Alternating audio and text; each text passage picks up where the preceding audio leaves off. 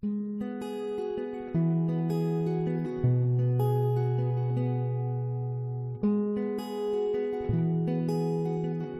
Hope Church.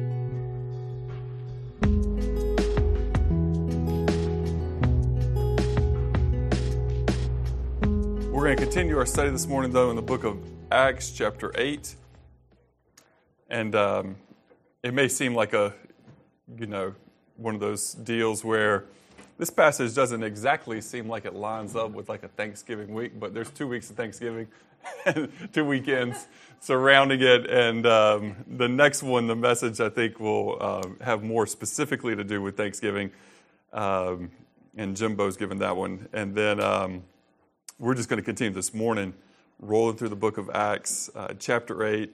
We'll be in the first 25 verses. We looked at the first 4 verses last week as we finished chapter 7 with the murder, the execution of Stephen as a first martyr of the church. And we see that if anyone had learned to be like Jesus, it was Stephen. In his death, he says, Father, don't hold this sin to their account.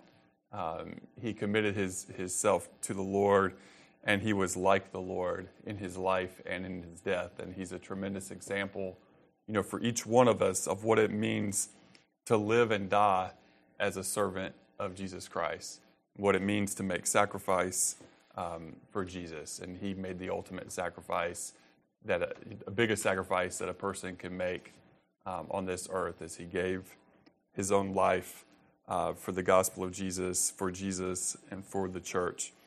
So let's go to the Lord in prayer, and then we'll read the first few verses and get rolling. Heavenly Father, we thank you for your great love to us this morning. We are thankful that this morning we can look to the cross as our ultimate reason to be thankful, that while we were sinners, you did not leave us abandoned, you did not leave us stranded. But Lord, in your great love, you sent redemption for us. We see that what Jesus did on the cross is greater than what Adam did in the garden. We see that what Jesus did on the cross is sufficient for us. We're thankful that our Savior didn't just die, but he rose a victorious Savior and King. And that, Jesus, you're the King of the universe today. And while in our lives and in every aspect of life, or in some aspects of life, Lord, it might not seem that you are King, but you are. Help us to know that reality and to live our lives according to that reality. In your name, Jesus, we ask it. Amen. So in the first few verses, it says that Saul approved of the execution, or he completely agreed with the murder of Stephen, and a great wave of persecution began that day, sweeping over the church in Jerusalem.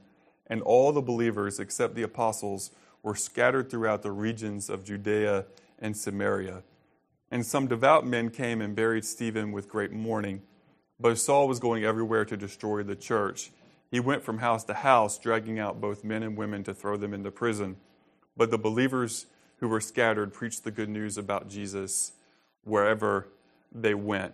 We made a few points just to remind from last week, but one of the points I didn't mention last week is that the apostles stayed in Jerusalem because they knew they still had a work to do there and a mission to do there. Some people think that Luke didn't mean all the believers, but that he meant all the Greek-speaking, believers, the ones that were like Stephen, who maybe would have been more subject to the persecution. But I think that that's a jump here. I think here in this case, when Luke says all the believers except the apostles, he means all the believers except the apostles, and that the church, would be rebuilt. We know throughout the rest of the New Testament, there's still an active, growing, thriving church in Jerusalem. So this wasn't the end of the church in Jerusalem. It was a new chapter in the church of Jerusalem that had to be written. And the apostles were going to stay there and to do what needed to be done, even at great risk to their own lives. So we have that. We also have the first introduction to Saul. That's his Hebrew name. We know him a little bit more by his Greek name, as he was a missionary to the Gentiles, became the apostle Saul, or the apostle Paul. And we are introduced to him here as someone who was trying to destroy the church, someone who was going house to house and throwing people into prison. That he thought that the people who followed Jesus were out of their minds, and that the only way to stop this craziness was to, throw them into jail and to kill them. That's his mindset about it all. And so we should have great hope in that even if a person seems like they hate Jesus, that doesn't mean they're always going to hate Jesus. You keep praying for that person, keep sharing the love of God with that person. If someone like Saul can be redeemed, then anyone can be. And so that gives us hope even as we pray for people who are part of ISIS or some terrorist organization. We can pray for those people knowing that they too could have such a change. So we also see that this persecution did not catch God by surprise. If you remember back to chapter 4, verses 33 through 35, all the believers in Jerusalem sold their houses and land and laid that at the feet of the apostles to be distributed for the needs of the poor, for whatever the church people in the church needed. And that was God's grace. They did that at God's direction. God knew that this persecution would be coming. If they didn't do that, they would have had nothing to show for their houses and land. They just would have been taken over by other people. But instead, they were able to lay up for themselves treasures in heaven through their generosity, through their obedience. And so God asked them to be obedient, even though at the moment that obedience didn't make sense.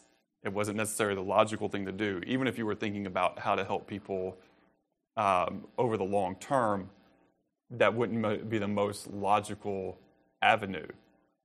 Yet, that's what God had them to do. So what looked foolish was indeed providential. And third, we see that the murder of Stephen, the persecution of the church, did not destroy the church. In fact, it had the opposite effect. It grew the church as people were scattered throughout the regions. And it's that same word that Jesus uses when he's describing the word of God, the sower, scattering the seed of the word of God. It's that same concept and idea. And so really, the word of God is going to be spread and furthered through this difficult time and through this persecution. And so what looked like the worst was in fact not the worst, but it was good. It was good for the church. And sometimes we need to have a harsh dose of that reality. If you think about, for example, the church in China that oftentimes is under severe persecution, or in Iran, or in other, North Korea and places like that, yet it is growing in those environments. Even, nearer to us in Cuba, under communism, yet the church has been thriving there for decades. Oftentimes not as visible, but yet thriving. And so, the thing that we need to understand is that visibility does not mean influence, does not mean impact. You can have a bunch of steeples with crosses on them all over a city. It doesn't mean that people's individual lives are being affected by that and impacted by that and changed by that. And you can have none of that visible and have people's individual lives being impacted and changed every day. And so we often find in places of severe persecution is where the church is growing the fastest. And one of the reasons that it does that is because it kind of takes away everything that's secondary. Everything that's not of the utmost importance gets left by the side. Because you have that question of what are the things that I'm willing to die for? And what are you willing to die for? And that list gets pretty small. And then you become focused and prioritized on that list. And so that's persecution of the church is often a good thing. That's counterintuitive. I know it's not something that we normally pray for. We're not usually go, hey, Lord, please send, allow the people in our nation to persecute us severely so we can have a purification of the church and the church can truly be on mission.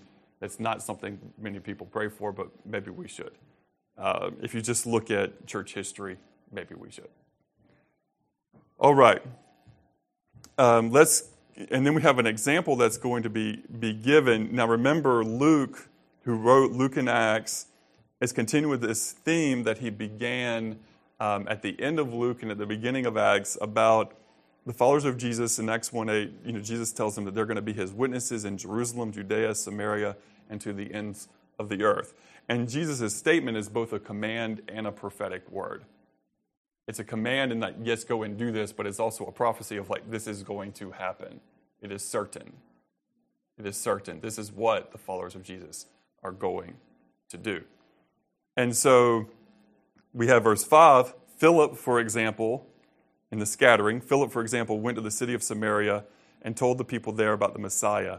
And crowds listened intently to Philip because they were eager to hear his message and see the miraculous signs he did. Many evil spirits were cast out, screaming as they left their victims, and many who had been paralyzed or lamed were healed. And so there was great joy in that city. Some versions may say that Philip went down to the city of Samaria. And you go, well, wait a second, Samaria is north of Jerusalem. How do you go down there? Well, elevation, Jerusalem's higher than Samaria is. So he went down. So a person on top of a mountain says, I'm going to go down to this town. Even if the town is north of them, they're still going to say, I went down to. Talking about elevation, not direction. Not a big deal. But anyway, Philip is there. And he's doing his thing. He's, like Stephen, equipped. He is full of the Holy Spirit. He's been given a gift of the Holy Spirit to do miraculous things. He can preach the word, and he does so. And it says there's great joy in that city because of what Philip is doing there. Now, again, we need to remember the historical record that in general the Jewish people and the Samaritans did not get along. They had a natural animosity between them. The Samaritans were people who were partially Hebrew, and they were partially of other Gentile ethnicities. And so they were a combo of that. Now, being that, they oftentimes called it on both sides, but more so from the Hebrews, because the Hebrews many of them did have a view of ethnic superiority. Now, what that is taking a blessing and then abusing that blessing. Like they had been given a blessing by God that, God chose them as his people, the people that he would work through and give witness and testimony, that he would give the word of God through, that he would give the prophets through, that he would send the Messiah through. But what that should cause, any blessing like that comes from God, should cause, people to fall on their face and say thank you, because they didn't do anything to deserve any of that. But instead, they often took it as, well, we're better than. And so they turned a blessing into a curse, really, in many ways. And so they looked down on the Samaritan people. Now, we see Jesus was different than that. In John chapter 4, you see Jesus with the woman at the well, a Samaritan woman. We see it even in, we're going to see this as we go in the story of Peter and John coming onto the scene here.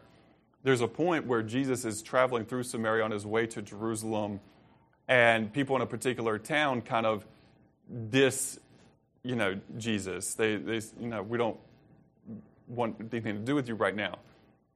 And James and John, same John that we're going to see here in Acts chapter 8, say, hey, should we call fire from heaven and, smoke these people? Summarizing. That's basically what he said. Should we call fire from heaven? And Jesus rebukes them for that. So we see that Jesus viewed things differently than many of his contemporaries, even than many of his disciples, and he had to consistently work to shift their hearts and their ways of thinking to see how he saw. And really, that's one of the goals as being followers of Jesus that we have, is to see as Jesus sees. That's got to be one of our goals, is to see things how Jesus sees them. We have to try to strive to see things as Jesus sees them. We take off all of our own lenses and our cultural things and our personality things and all of that, and we try to see it how Jesus sees it, and we can't do that on our own. We have to beg Jesus, through the power of the Holy Spirit, help us to see it as you see it. Now, Philip, obviously didn't have that hang-up about going to the Samaritans, and he probably had less of that hang-up because of his cultural experiences growing up in a Greek-speaking environment, in a multi-ethnic, multicultural, environment, less isolated. And so he naturally had a propensity to be more open. And we're actually going to see that there's a couple other points he comes up, and we're going to see that through his whole life, that he has this ability, because of his life experience and because of what Jesus has done in his life, that he doesn't have these cultural barriers. And it's easy for him to go from a Hebrew environment to a Samaritan environment to a Gentile environment. He kind of naturally is able to go back and forth. But what we want to contend is that when Jesus has changed your mind and your heart, you don't have to have had a ton of experience of that prior. It's easier if you have, but that any person is capable of doing that, because any person can learn the way of Jesus. Because that's part of the way of Jesus. Part of the way of Jesus is that our ethnic, cultural barriers are no longer barriers. They are instead celebrated opportunities. And so that's a change in heart and in mind. So, and that's something that's obviously very relevant in the current atmosphere in our nation. Certainly, we can learn from a person like Philip here. We can learn from a person like Philip. So then we move on to verse 9. It says, a man named Simon had been a sorcerer there for many years, amazing the people of Samaria and claiming to be someone great. And everyone, to the least to the greatest, often spoke of him as the Great One, the power of God. And they listened closely to him for a long time because he had astounded them with his magic. But now the people believed Philip's message of good news concerning the kingdom of God in the name of Jesus Christ. And as a result, many men and women were baptized. Then Simon himself believed and was baptized. And he began following Philip wherever he went. And he was amazed by the signs and great miracles that Philip performed. Verse 14, when the apostles in Jerusalem heard that the people of Samaria had accepted God's message, they sent Peter and John there. And as soon as they arrived, they prayed for these new believers to receive the Holy Spirit. The Holy Spirit had not yet come upon any of them, for they had only been baptized in the name of the Lord Jesus. And then Peter and John laid their hands upon these believers, and they received the Holy Spirit. Okay, so we have some things going on there. You have this man named Simon, who was a sorcerer, who used the power of evil to astound the people and to get their attention and to have made a great name for himself. He's viewed as even the power of God, and that shows the deceptive power that evil can often have. And so, when Philip comes onto the scene, Philip not only is able to do great miracles, but he also has a message. He has a message of good news. He has a message that doesn't just astound a person, for a time, but he has a message that can change a person's eternal perspective and their eternity itself. And so what Philip has to offer is so much greater. And in comparison, it makes what Simon has done look kind of small. And even Simon himself has to acknowledge that this is so much greater than what I've been doing, what I've been a part of. And it says that he was believed and baptized. Now, as we go on, there are some who would argue that this belief was not a true faith, but was just an intellectual acknowledgement of the facts, kind of like where it says, even the demons believe and tremble. Okay? I don't know that I can fully buy into that, I'm not dogmatic about one way or another. I think there's things we can learn on, from whether you have one perspective or the other's perspective on that. In some ways, some of the things that are said here seem kind of said in such a way that it at least questions and causes Simon, it's going to cause Simon to question whether he's truly a believer or not.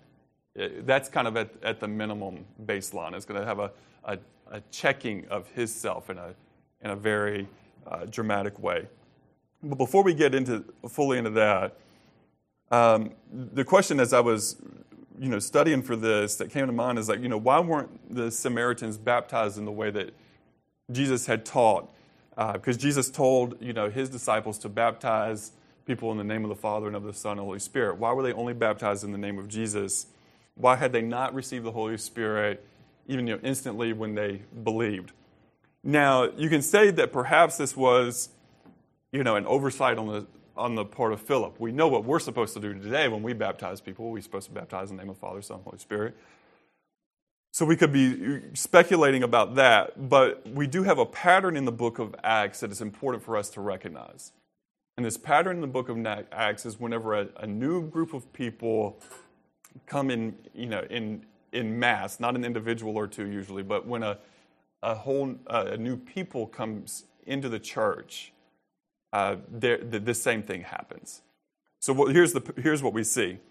In Acts chapter 2, you have Jewish people from all over the place, from all over the Roman Greek world, who became followers of Jesus, and they received the Holy Spirit when they believed, but it was at Pentecost. Okay, they received the Holy Spirit there. Secondly, the Samaritans here in Acts chapter 8 that we're seeing. The next case will be with the Gentiles in Acts chapter 10 when Peter at Cornelius' house. And the last case is later on in the book of Acts. The Apostle Paul finds, when he goes to Ephesus, he finds people who believe in Jesus, but they haven't even heard that there is a Holy Spirit. And in each of these cases, the apostles are going to lay their hands on the people, and the people are going to receive the Holy Spirit. And it's this testimony that you have at least one apostle present at each of these cases, and I believe it's for the unification of the church. Because of the ethnic divisions that were present in the world at this time, there needs to be a way that the apostles can say, no, God has given them the same Holy Spirit, the same Holy Spirit of God who resides in you, resides in them. Therefore, you are equal in God's sight, and you are equal in the church. And there isn't to be this hierarchy where one ethnicity is above another ethnicity. But this gives testimony to that reality that was verified by the apostles and could not be denied by any people. If any people in any church said, well, we don't accept them because they're Samaritans, or we don't accept them because they're Gentiles, or we don't accept them because, another group could say, well, we don't accept them because they're, Jewish, and they had, most of their people had rejected the Messiah. There's no way that any group can look at another group and say, well, God, we're better than, or God hasn't accepted you, or whatever, because the apostles would give testimony. No, they received the Holy Spirit just as you have. So if you're legitimate, then they are legitimate. And kind of takes that out. And so I think that that's really the main reason that, it perhaps was God's work here, that they weren't baptized in the name of the Father and of the Son and the Holy Spirit, but just in the name of Jesus. So, now moving on to verse 18, it says, when Simon saw the Spirit was given when the apostles laid their hands on people, he offered them money to buy this power.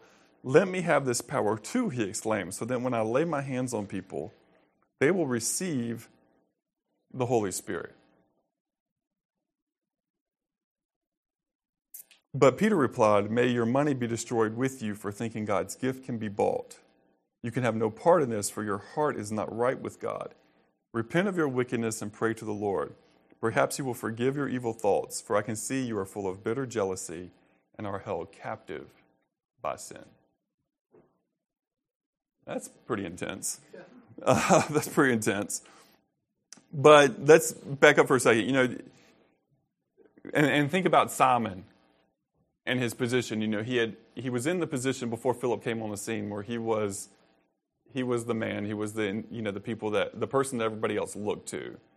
I mean, he was even called the great power of God. That's significant, fame. And with that, I'm sure that also made him money. That those two things went together. His power, his money, they were combined, right? So he thought that this was something, that spiritual gifting is something that could be, and spiritual authority was something that could be bought. That's a very dangerous idea, very dangerous thought. It's not something we see in the Scriptures, yet many people have this thought today. I remember many years ago hearing Dr.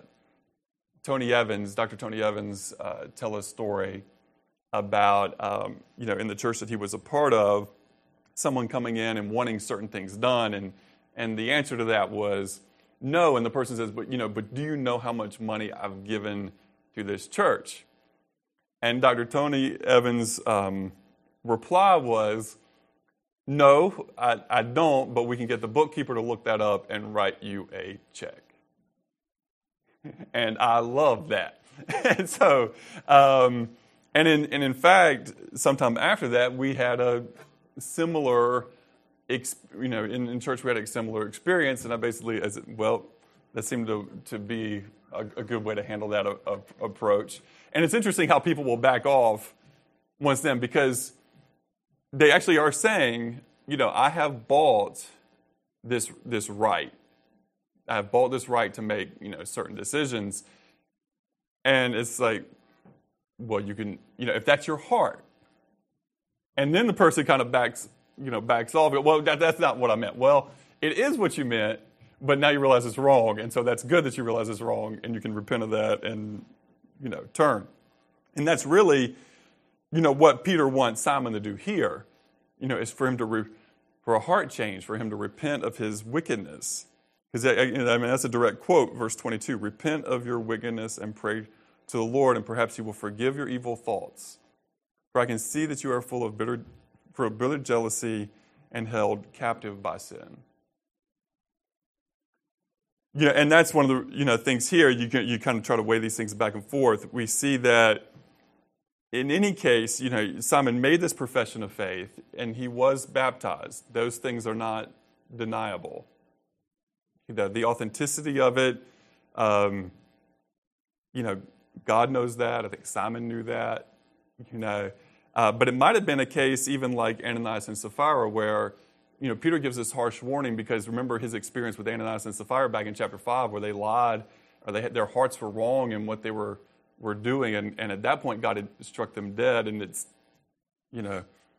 hey Simon, you could have that same sort of fate if you don't get this corrected right here and now. But, at a minimum, if Simon is a new creation, then he had the ability to walk in the Spirit. But that doesn't mean that all the desires of his flesh were done away with.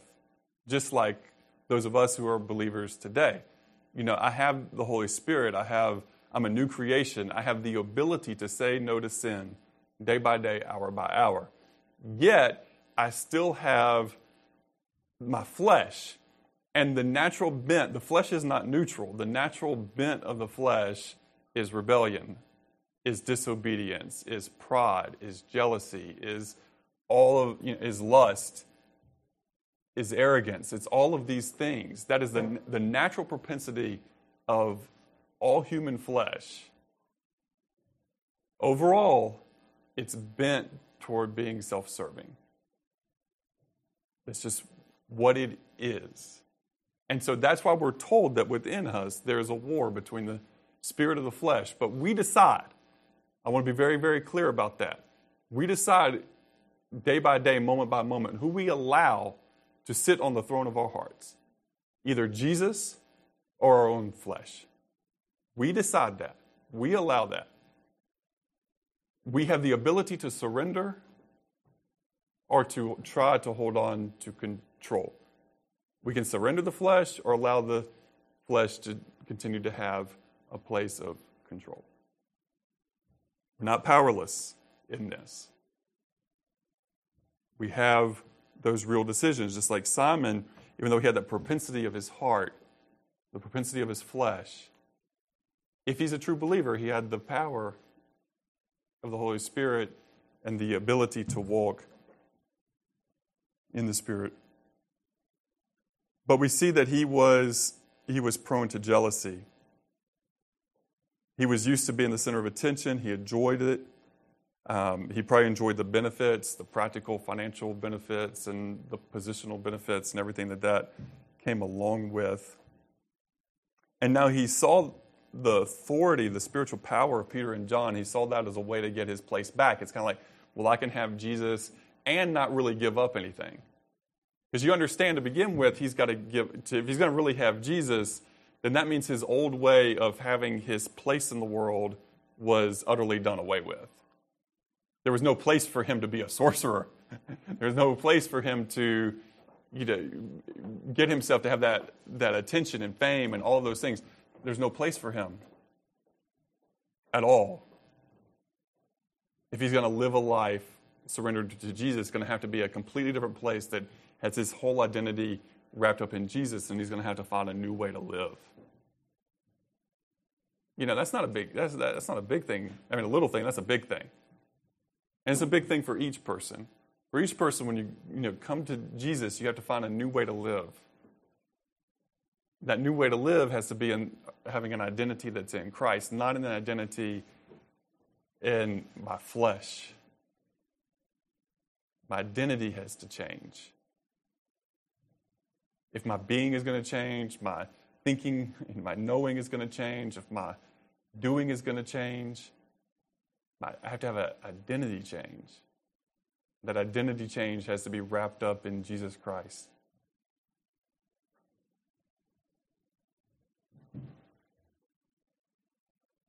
Because we need to understand that there isn't anything inherently evil with desiring a spiritual gift or desiring spiritual authority, but it has to be for the right reasons. And again, many people today, they think these things are just bought and sold.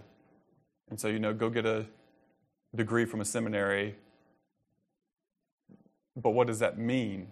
It means you've had opportunity to learn stuff, and hopefully an opportunity to practice, to put some of the stuff that you learn into practice. But it doesn't mean that a person is spiritual. It doesn't mean that a person is close to God. And it's a sad thing in the church today because, in many churches today, that piece of paper makes someone qualified or not qualified, regardless of their heart. And that's a change in the church from the early church. I'd say that's a big change. But the reality is that a piece of paper is easier to evaluate than a person's heart. And so that's kind of the easier way to do it. And yes, people do need to know a certain amount. And, I have one of those pieces of paper. So, for whatever that's worth. And I'm thankful for the opportunities I gave to, learn and be challenged in certain ways. That piece of paper, it's a piece of paper. It doesn't make myself or any other individual spiritually qualified to preach or to teach or to do anything in the church by itself. There has to be the heart that's for the Lord, the motivation. And Simon could hear the words of 1 Timothy chapter 6, where it says, "Now godliness with contentment is great gain. For we brought nothing into this world, and it's certain we can carry nothing out. And having food and clothing, with these shall we we shall be content. But those who desire to be rich fall into temptation and a snare, and into many foolish and harmful lusts, which drown men in destruction and perdition. For the love of money is a root of all kinds of evil, for which some have strayed from the faith in their greediness, and pierced themselves through with many sorrows. And so Peter doesn't want to see Simon go down that road of piercing himself through with many sorrows out of his jealousy and out of his greed and wicked desires.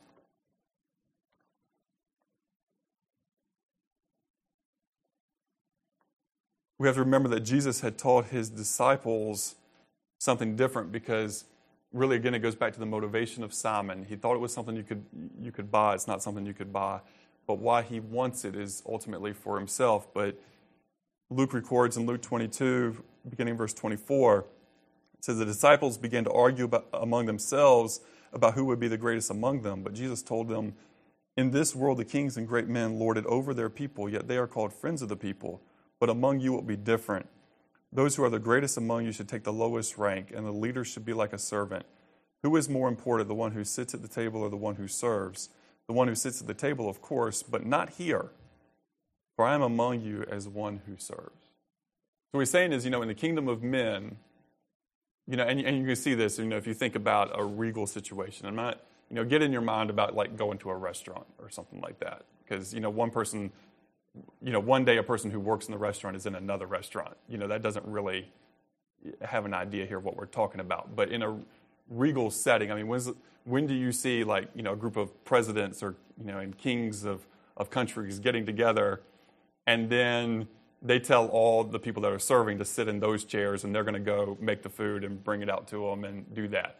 That doesn't happen, because the kings and presidents are the ones viewed as being in the important position, and the others are lower than, and therefore go and serve them. But Jesus says, not here, because he is the king of the kingdom, and yet we see him serving his disciples, and we see him washing their feet. And so his way is different. So really, what someone should be saying if they say, I aspire to greater leadership in the church, it should be equivalent to, I aspire to greater service. I aspire to getting my hands dirtier. I aspire to helping others more. Not, I aspire fame. Not that. Not that. But these things are temptations for every leader. We always have to be checking our hearts on these things, because any of us can be susceptible to the same type of sin as Simon. I know that, I have in my life and ministry have wrestled with these things of, having to ask myself why, having to have others ask why do you want to do this? And so we have to keep going back and saying, it has to be for an audience of one. It has to be for Jesus. Jesus is our ultimate motivation for all of it. It has to be that. And so we see here in verse 24, Simon's response, and this gives me some hope that he's humbled and that he actually may indeed be a real believer when he says, pray to the Lord for me that these terrible things you've said won't happen to me. And here he's humbled because he has to acknowledge that Peter and John have a spiritual authority that he doesn't have and that he can't have. And that he needs to humble himself before the Lord and before them. And it seems like here he does so. So that gives me hope for Simon and hope for all people. Verse 25, after testifying and preaching the word of the Lord in Samaria, Peter and John returned to Jerusalem, and they stopped in many Samaritan villages along the way to preach the good news. And so now again, Peter and John, who, for them, like their lives have been changed by the Lord, but they've also been under when they first met the Lord, their lives were changed, but their lives have also been under a continuous process of change. Because remember, again, just back earlier in the book of Luke, how they wanted to have that one Samaritan village destroyed, and now they're going, instead of just going straight back as fast as they can, they're taking their time as they go back to Jerusalem to make sure they share the good news of Jesus in these different places. So now the teaching that they've intellectually acknowledged has practical legs to it. We get that? Because through the teaching of Jesus, they've had to make some mental, like, I agree with you, Jesus. God loves the Samaritans, and Jesus, you love the Samaritans, and now I'm going to love the Samaritans. Like, they've had to make that mental shift. But now that mental shift isn't just a mental shift. It's also a practical shift. And that's where intellectual knowledge is different from transforming active knowledge. And we could talk about many different things in that area. You can talk about generosity. I know I should be generous. But until you practice generosity, it's just an intellectual acknowledgement to God's way of doing things, God's way that we should do things. So it's just an intellectual, like, yes, I agree with that conceptually. But until you actually do it, it's limited in its ability to change your own heart and mind and to change, other things with other people. So that's where we have to, that old saying, it's like practice what you preach, but in this case, practice what you've been preached. Grammar's not right on that. But anyway, what was preached to you, practice it. So what Jesus preached to them, now they're really practicing it. And that's a huge, shift. And we'll see in chapter 10 that there's an even bigger shift that has to take place for Peter particularly. But it's a process. And the same is true, in each of our lives, that, we're growing to see things and practice those things more and more according to the way of Jesus. You're always going to be evolving and changing as a human being. Because you're going to be influenced by lots of different things. You're going to be evolving and changing. That's just a reality. But in what ways? And what we have seen, I think, in a lot of things in recent church culture, is that the church in many ways is being changed more like the world as opposed to more like Jesus. And you could look at any number of topics to see that and to prove that out.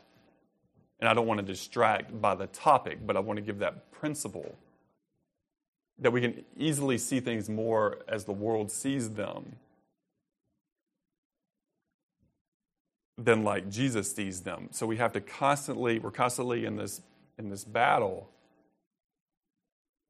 to not be conformed to this world, but to be transformed by the renewing of our minds. And that's an ongoing, continuous process to see as Jesus sees, but then to act on that information, to act on that knowledge, to live it out. But something that's really great that I love about what Peter and John did here, and I think it's a model for ministry. And that simple model for ministry is just share as you go. Share as you go. And I ran into this. We run into this sometimes down in Mexico when we have our teams in the mornings, and it's like, okay, this team is going to Texaqualco, and this team is going to Tequila, or this team is going to Atlahuico, or wherever these teams are going. That the teams are like, okay, we're going to go there, and we're going to share the good news of Jesus with those people. Okay. But what about when you stop it for gas to fill the truck? And what about when you needed to stop somewhere to buy some tortillas? And what about all of those people along the way every day who are just as valuable as the people you're going to see in these other places? But a lot of times we can miss and the kind of the point with that is we can miss the opportunities that are right before us, because a lot of times those people that we meet along the way, we meet along the way because God wants us to meet them along the way. So we have this principle here of share as you go. And we have and with that there has to be a flexibility that my day may look different than I thought it was going to look when I first went out. Am I okay with God shifting parts of how my day look? Especially on the parts of your day that can be more easily shifted, parts of your day when you're not at work, for example. But even sometimes at work, it can be shifted because somebody might walk into your part of the work and they may be ready to have a conversation. And so can you take a couple minutes? You may have to stay late to make up those minutes or whatever, but are you okay, to do what needs to be done? So this model of share as you go. So when you go to run errands, there's an opportunity to share the love of Jesus. When you go to a restaurant, there are opportunities to share the love of Jesus. When you go to the park, there's opportunities to share the love of Jesus. When you go to work or to class, there's opportunities to share the love of Jesus. When you go do your hobbies, there's an opportunity to share the love of Jesus. When you take a vacation, there are opportunities along the way to share the love of Jesus. And so whenever you do or wherever you go, there are usually opportunities in that. Few things are solitary, and that you don't have to interact with any people. And so along the way, there are opportunities to share the love of Jesus with people. And sometimes it's a full-on, here's the gospel from beginning to end. Here's Genesis to Revelation. It's, an hour, 2 hour long conversation. And sometimes it's, hey, I just want you to know today that Jesus loves you. Sometimes it's, hey, is there anything in your life I can pray for today? But to be open to the Holy Spirit and to, be part of that as you go. Because what I'm contending with there, the reason that that's valuable is for two reasons.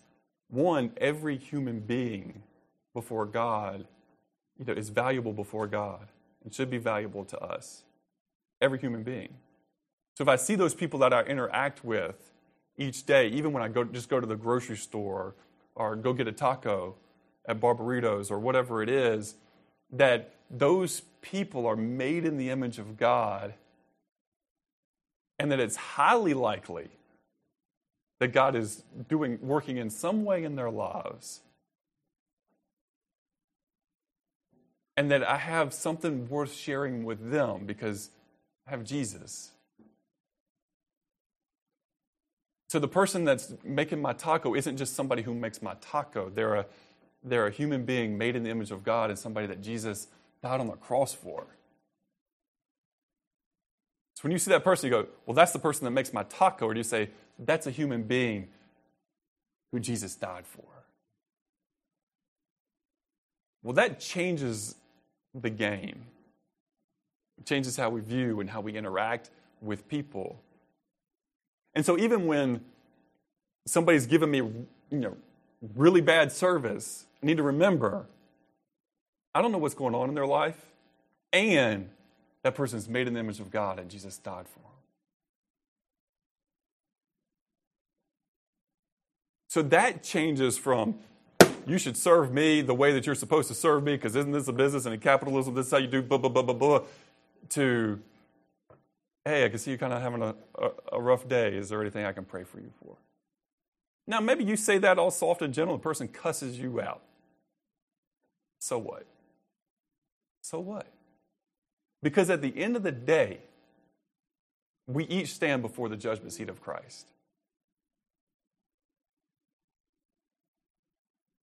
And at the judgment seat of Christ, I don't think it's going to be so much about the degrees that we've managed to obtain, the jobs we've managed, the promotions we've gotten, the types of houses we've lived in, the vacations we've taken. It's not going to be about those things. At the judgment seat of Christ, it's going to be, how did you love God and how did you love your neighbor?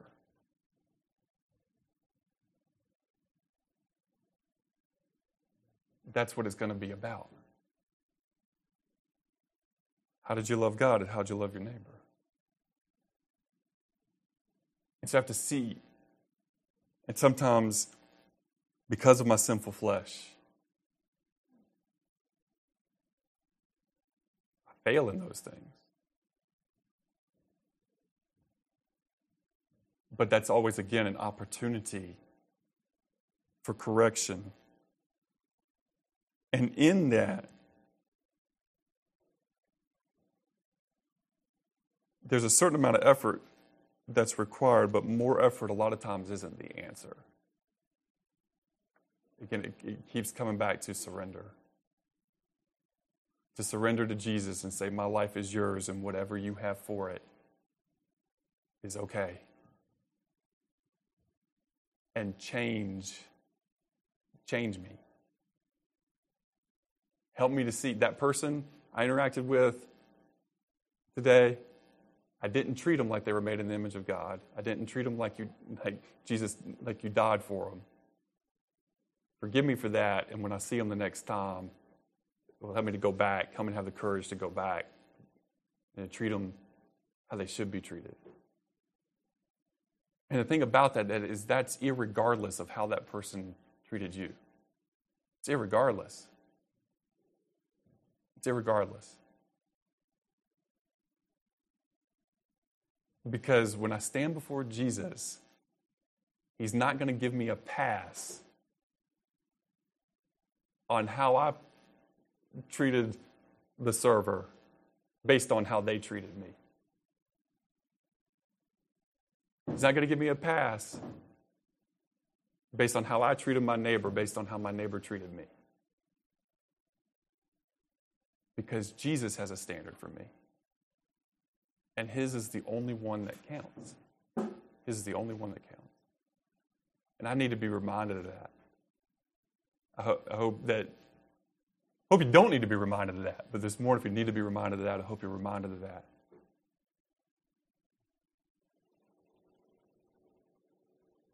To surrender and to be on mission with Jesus this week. Because when we live in surrender, to Jesus, and we have that intimacy with Him, it's really hard not to love your neighbor.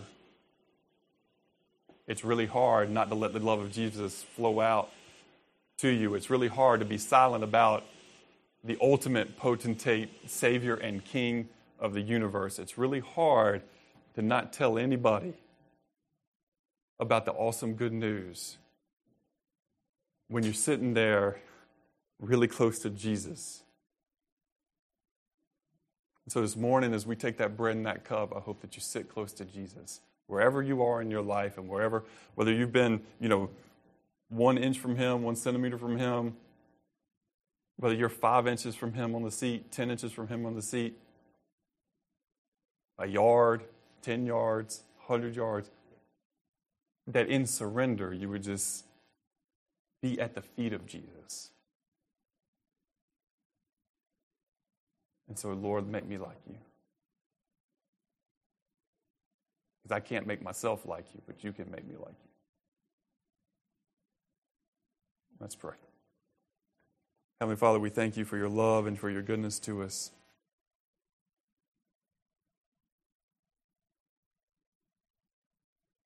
We thank you that your gospel is for Hebrews and for Samaritans and for Gentiles and for people from every tribe and every tongue, every nation, Lord. We're thankful that the barriers that human beings create can be taken down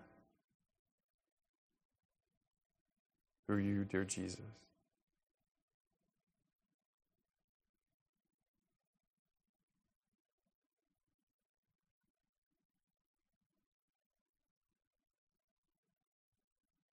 that at the cross where that veil was torn in two,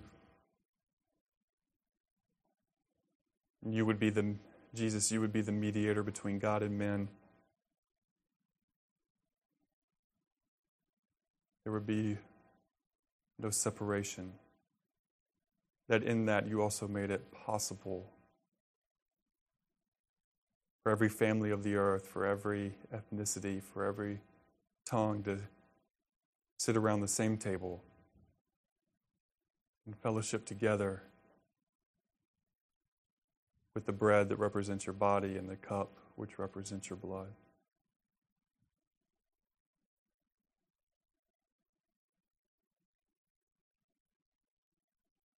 We're thankful that there's ultimately not only just one king and one savior, but ultimately there's also this one table.